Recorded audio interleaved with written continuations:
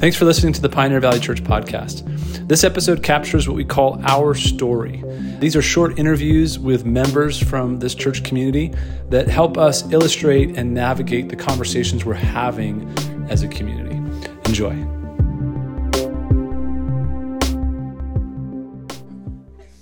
Okay, everybody, this is a very special time in our service. We call it Our Story. It's a time where we get to interview or talk to a member of our congregation, and they can highlight the lesson for us by sharing their life. So today we have Thyra Root with us. Hi, everybody.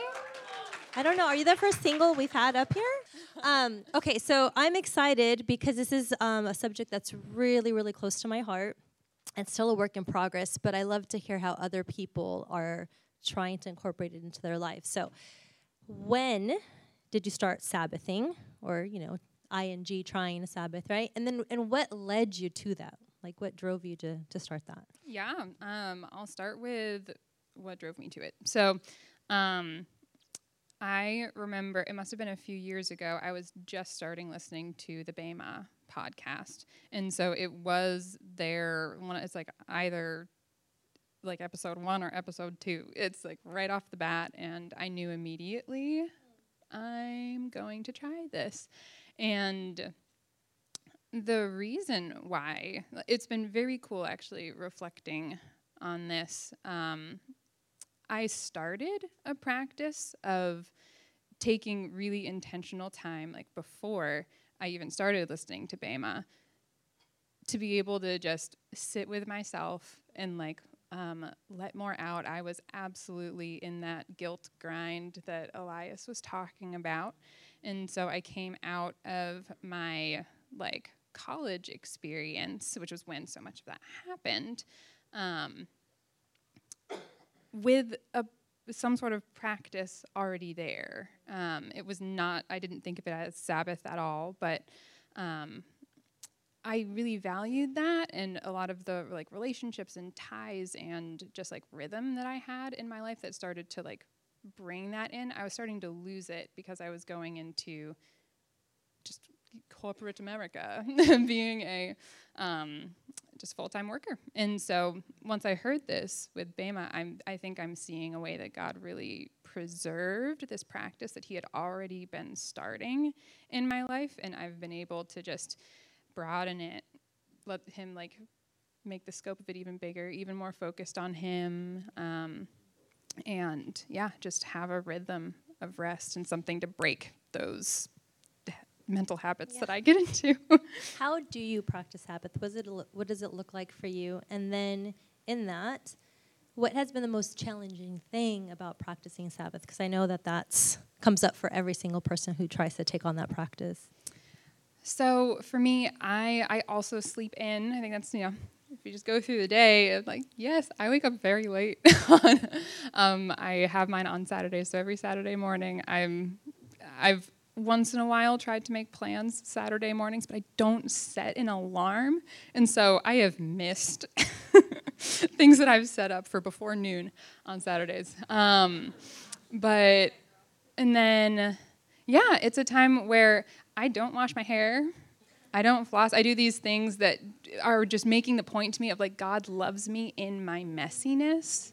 And so I don't make my bed. I just do these things. I don't let myself clean my room and all of that. I've been incorporating more, actually watching The Chosen. I heard someone saying, for my Shabbat sermon, I'm they do sermons on Sabbath? I thought that would be work. And so I've been actually incorporating more of let me actually read the Bible, it's not I don't, but more of it. I usually go after getting time with people. I work remotely from home, and so when I think of rest, I just think of, I really want that day to have people in it and be able to connect with my community. And then, as far as a challenge, I think I can mostly just remember recently. I think the challenge has been to keep the intent and the purpose behind it on my mind, because I just get into the just delighting in everything that God's given me. And I'm like, this is awesome. And I had to just have a very fun day. And then I like go to bed at the end of the day and I'm like, wait, wasn't I supposed to do this for a reason? And so I think keeping the purpose behind it, and some of the things that run through my head that are very centering for me for Sabbath are like the thing from Bema, we play, we rest, God loves us. And then just thinking about the whole, the story that God shows us in Scripture of, it's very much encapsulated in that Egypt story, the slaves coming out of Egypt. And so just having this as a time that's reminding me I am no longer a slave to my sin, not even to my desires. It's so much of what Sabbath does is it just breaks off everything that I cling to. I'm like, oh, no. I'm going to just break from that now. So you don't have like little kids asking you for food or fighting outside? No, just kidding. It's not your Sabbath. I'm teasing. How would you encourage, like somebody's in the audience, they're wondering, okay, how do I start this? Or I don't know, what's the first step? It seems daunting to not work. How will I don't know, what will happen? How can you encourage them? What would you say? I don't think I have, honestly, anything super practical. But what comes to mind is first to be gentle and curious with yourself.